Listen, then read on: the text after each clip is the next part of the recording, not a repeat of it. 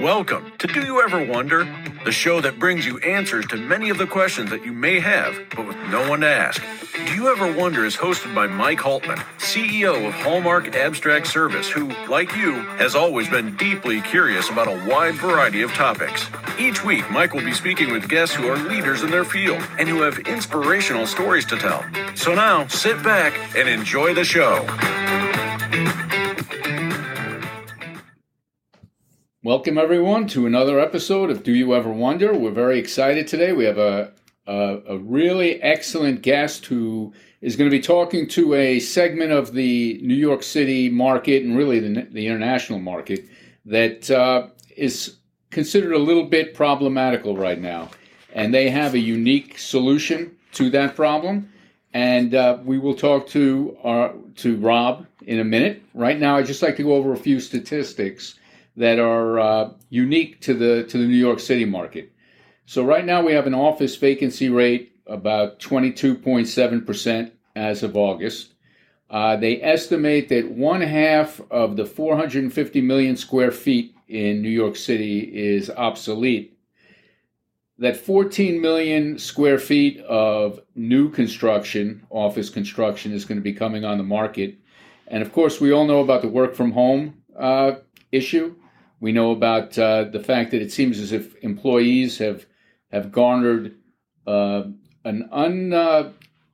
a typical amount of power. At least when I was coming up, the employee didn't have much power. We did what we were told, and that was pretty much it. But that doesn't seem to be the case today. And we have a little bit of a COVID resurgence, and that's kind of a wild card. So some space is empty, mortgages still have to be paid, and innovation is necessary. So speaking to the innovation question, our guest today is Rob Naso, who's a managing partner at BGO, and he's also in charge or the head of their U.S. asset management. Welcome, Rob. Thank you, Mike. Great to be here. It's my pleasure because, this is such a timely topic. I go into the city sometimes and I go into buildings that are incredibly obsolete. I go into some buildings that are incredibly modern, but that really aren't that full. And you read all the time about the issues that the landlords, building owners are having filling their space.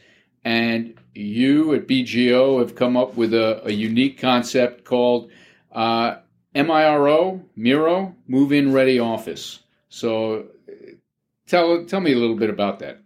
Sure. Well, I really appreciate you giving us the time, but we've spent a lot of time looking at office all over the country, and it is a very competitive marketplace, irrespective of what market we're talking about. And I think what we really tried to do is focus on what space needs tenants had, and then what would really make that space really appealing to their intern employees. And so we spoke to a lot of different tenants. And actually, we delivered a brand new office space here in January of 21. And we've had everybody back 4 days a week since then. And it's gone very well. And I think there's a lot of lessons learned in terms of what works and kind of how the floor plan has evolved over time. And the Miro concept, Move-In Ready Office, really gets us to a place where we've been incredibly thoughtful about space needs, but then also really trying to make sure that we can deliver an aesthetically appealing space at a decent price point in a competitive market. And what that does really, it enabled us to leverage top flight consultants that we worked with to kind of lay out spaces. And whether that's lounge areas, collaboration areas, quiet areas, incorporating biophilia, et cetera, but really try to do that on a nationwide basis and really get the full economies of scale of using high quality consultants where we could then have a point of discussion with a lot of different tenants. And if you look at kind of how this program has evolved, we're delivering tenant spaces for anywhere up from 1,000 square feet all the way up to 18,000 square feet. And a lot of this stuff is pre-furnished, so it's ready to move in. And I think, when you look at smaller counterparty tenants that might not be big enough to have a head of real estate or a director of real estate person, us being able to offer our team and the work that we've done into that discussion has been incredibly helpful. So explain. So you have consultants who understand space, understand the needs of or the wants of employees, of tenants. Do you customize each space to, if you have three people getting 5,000 square feet in your building, would each office be somewhat similar, or do your consultants look at each specific company situation and say, this is how we would set it up, this is how we would arrange it? How does that exactly work in terms of? Yeah. So again, these are spaces that have been put into production before we have a tenant dialogue.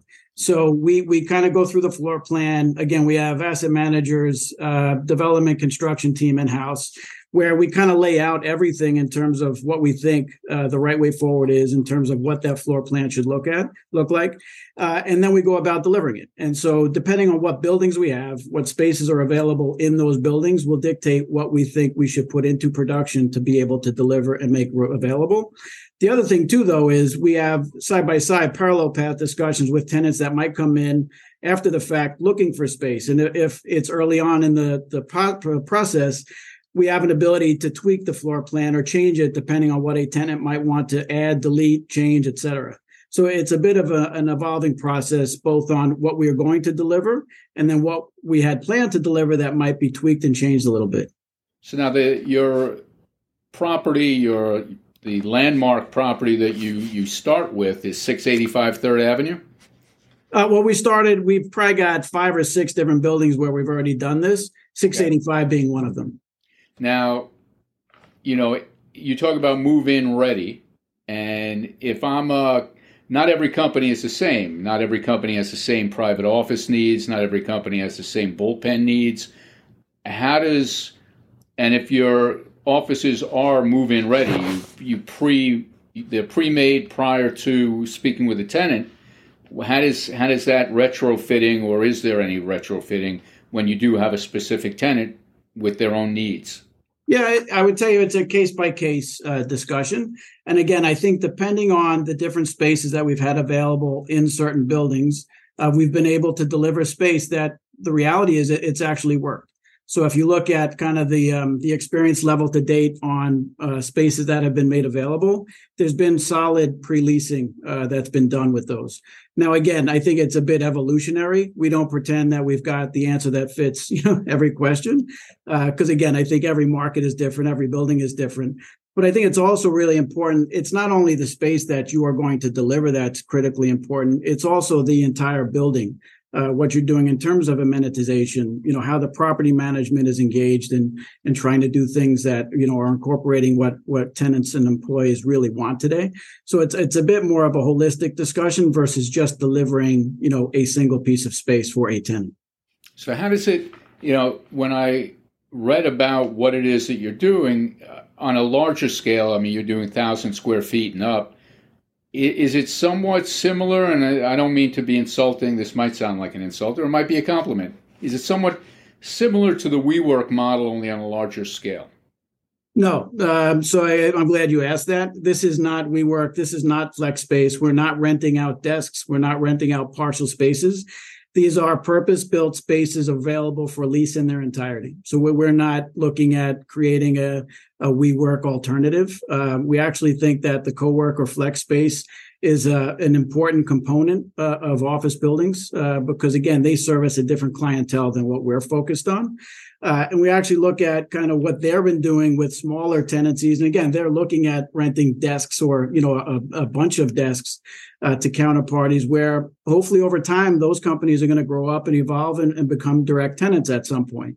But to be clear, we are not creating an alternative to WeWork, and no offense taken. Okay, good. So your cohorts in the process, commercial mortgage brokers, how have you found have they embraced what it is that you're trying to do? You mean leasing brokers? Yeah. Yeah, no, again, I think we've always considered ourselves a very broker-friendly firm. Again, the brokerage community is incredibly important to us. I think we walk through brokers through our spaces all the time, and again, we're lucky in that we usually have an incredibly solid landlord representative team that kind of leads the charge for us. And then, we're actively engaged in trying to go out and talk to brokers. We expect the landlord agents to be out talking to brokers all the time. And again, this is a long-term relationship-based business, right? And so I think there's a lot of tenants that are led by brokers, and we think the brokerage job today is probably more difficult than ever. It is hyper-competitive out there. Brokers need to do a lot of homework to understand which buildings are competitive, which buildings are in good financial shape, et cetera. So again, like we are big believers in kind of where the brokerage community not only is today, but how it's going to be an intimate part of what we're doing on a go forward basis as well. That's very smart. So your prices are competitive to other types of buildings. How does that, there must be quite, it seems like there would be a pretty good cost savings for your prospective tenants, that they don't have to come in. They don't have to take care of a lot of the things that they normally would take care of, although the landlord would typically give them money to do that. But it seems like it's a much more seamless operation, which many companies, I would think, would embrace, who don't want, the same way that a residential buyer might not want to go in and renovate a house. I would imagine there are many companies who just want to walk in and not have to go through the pain, the hassle, the process of retrofitting an entire office. Yeah, and again, I think if you look at the tenant universe that we're trying to serve, it's usually people on the smaller side of things. And I think, for us to be able to open up and make that process transparent, we kind of talk about democratizing the process to make sure that smaller companies can have access to really well thought out, well designed space that works. And again, we've made our team available to all of these tenants. We're happy, willing, and able to get on the phone and have a direct dialogue about what we do, how we do it, how it's going to unfold in terms of schedule to make sure that, they understand what this process is going to be like and that we're there to help them. Again, it's incredibly competitive. We understand that, and it's competitive all over the country. We hopefully think that, a competitive advantage for us might be our willingness to work with all these tenants that are going to have space needs. And we've given a lot of thought in terms of what those space needs should look like and how it's going to make it really appealing to get their employees to want to come back. That's great. And what's the, you talk about the amenities in the building. I know that amenities now are a big thing. Whatever the building, amenities, employees want that. What does your gym look like? That's important. Yeah. So it's a great question. I think there is a big focus around health, wellness, fitness. So that is, usually one of the first things we'll take a look at. It's understanding what the lounge area in a building might look like, so that people have a touchdown place or somewhere to kind of spend time with colleagues, or something that is kind of competitive with what your living room might be at home. We try to make sure that we have common conference room facilities available, so that, again, some of the tenants can leverage that being in common area versus having to have to put that into their own space, where space is at a premium efficiency wise. So I think there's a whole bunch of items like that we would like to try to incorporate. And then it's also, active in terms of management. I mean, we've at 685, we had an art program installation that we've been working through, which has been, incredibly well received. It's making sure that the property managers are more engaged in understanding the tenants and their employees that are coming into the building every day. Because again, I think, if you look at kind of the data in terms of usage in buildings and physical occupancy, I mean, there's clearly been, an increase Tuesday, Wednesday, Thursday. It's probably slower on Mondays, and then it's tough on Fridays. And so you think about, the in turn impact on all of the retail tenancies that you had that, that, you know, were all over the city where you've just had a change in usage, right? And so that's got to get factored in. So I think it's not only, you know, the space in and of itself, to your point, you know, making sure that the amenities are available that really tenants are asking for and wanting. So it's kind of, you know, what we talked a little bit about before in terms of looking at it a bit more holistically. So I know, again, to bring up WeWork, not that you are WeWork, but you know, they would have on any given night they would have what do you call those places for different people in the building to mingle, to network, to socialize, to engage. Is that unique to them, or is that something that you would look to do? You know, again, depending on what buildings we have and what space is available in those buildings, yes, I mean, we would look to incorporate some sort of or some type of lounge type experience where you not only have something that is, you know, functional and usable for employees during the day, but it might be something where you could break that space down and have presentations in there, and they can use that space to in turn have their, you know, space for their own employees, right, to hold bigger town halls and stuff like that. So I think depending on where we are in what buildings, yes, we would look to incorporate that. And again, I don't think that's necessarily a co-work or a flex space phenomenon. I think a lot of different landlords have tried to take advantage of space that they have available to try to incorporate, you know, a lot of the bells and whistles that they're all hopeful, you know, are going to really want employees to come back to build some goodwill with the tenants. Yeah.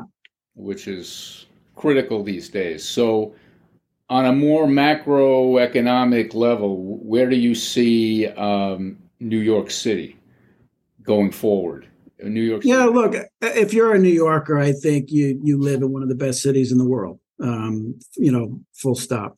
I think having seen what New York was like during COVID, which as a native New Yorker was incredibly sad, to look at where that is today has been phenomenal, right? And again, I take the commuter train every day, and I walk through Grand Central and I walk through Penn Station, and to have to use my arms to get, you know, around people is great. I'm not complaining at all. The amount of volume back on the streets, the retail tenants that are opening, the food and beverage business that is doing incredibly well. I think I said last week it was the first time I had to stand on a commuter train out of Penn Station all the way back to Princeton, right? So I haven't had to do that even pre-COVID. So I think all of those signs are incredibly positive. And again, New Yorkers are resilient by definition. And so like if there was one city I'd ever bet on, it was New York. 100%. I agree. So, you know what, I worked in the World Trade Center.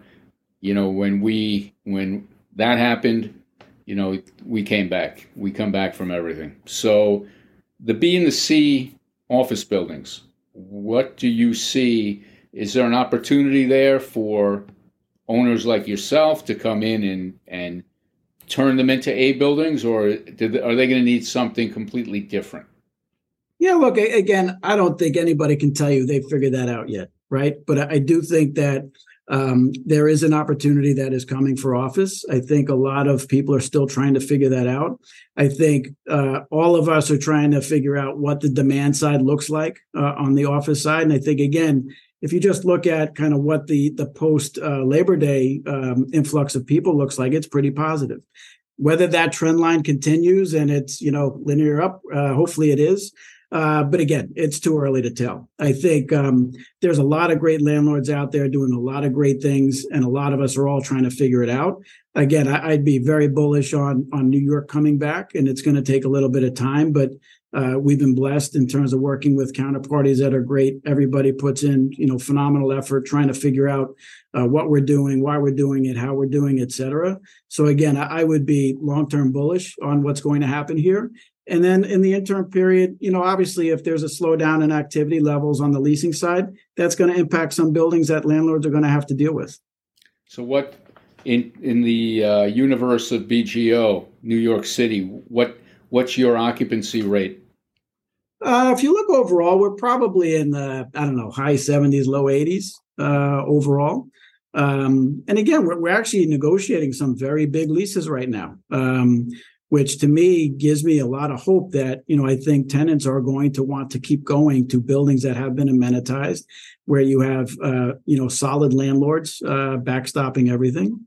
And that are very really, commercial and reasonable in how they look at, trying to attract new tenants. So I've been pretty pleased, not only with the activity level so far on the Miro space, but generally on activity levels across the country. I think there's been a bit of an uptick. Again, there's a long road ahead of us, a lot of work to still do, but it's positive momentum. And for your company, do you see expansion? Are there any other cities that you are thinking of moving into? Look, I mean, we're a worldwide real estate investment management business. So we have capital tied to whether it's core plus, or value add. So we are always in the market, looking at what different alternatives are.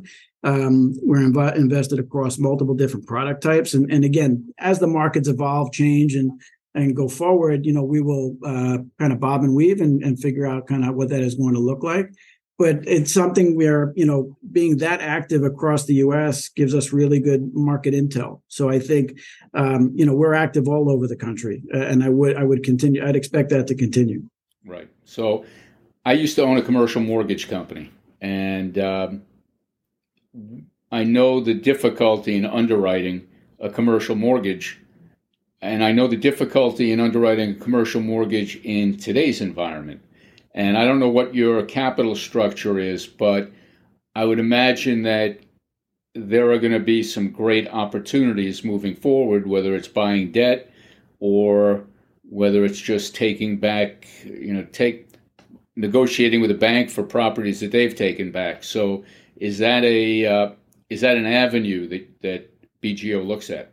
Absolutely. And again, I think we've been actively involved, obviously, with loan modifications and discussions with lenders. I think we've tried to be very transparent about, how all of these markets and all the buildings in these markets are performing and what we think on a go forward. But to your point, I think, as some of those discussions with other sponsors fall over, there is going to be an opportunity to purchase debt and kind of recapitalize buildings that do have potential upside. And again, just given where we participate in the capital stack and depending on the return premium, I mean, we would expect to be actively involved in that discussion as they unfold. It's probably been a bit slow, which I'm sure you hear from other people. But, if that picks up, then I would expect there are going to be buys to be had. Right. I think that's a given. I used to sell my paper to the CMBS market, and I know that, the amount of paper that's coming due just in that one segment of the mortgage market is huge. So I think for the people who have, they like to say they're powder dry and have a good vision of what it is that they want and what it is that they're looking for, and you do participate in all aspects of the market. So I would expect that you would definitely find some good deals out there. I remember. I hope so. A Resolution Trust. I don't know if that was before your time, but when the savings and loans, when banks were blowing up all over the place, there were a lot of opportunities. So yeah. I know you will do well, and I wish you well, and I would love to take a tour one day. Come in and see the building. Michael, we would absolutely love to have you through. So you just name a time and place, and we will get you through. Fantastic. And listen, I really appreciate you coming on, and I look forward to speaking with you at some point in the future. All right. Well, thank you so much, Mike. I appreciate it. My pleasure. Okay. For listening to Do You Ever Wonder? And we hope that you enjoyed the show. Next week, we will have another terrific guest telling their story. And if there are any specific topics you'd like to hear more about, please don't hesitate to let us know. Our curiosity, like yours, knows no bounds. Please subscribe and like and share this episode on your social media. See you next week.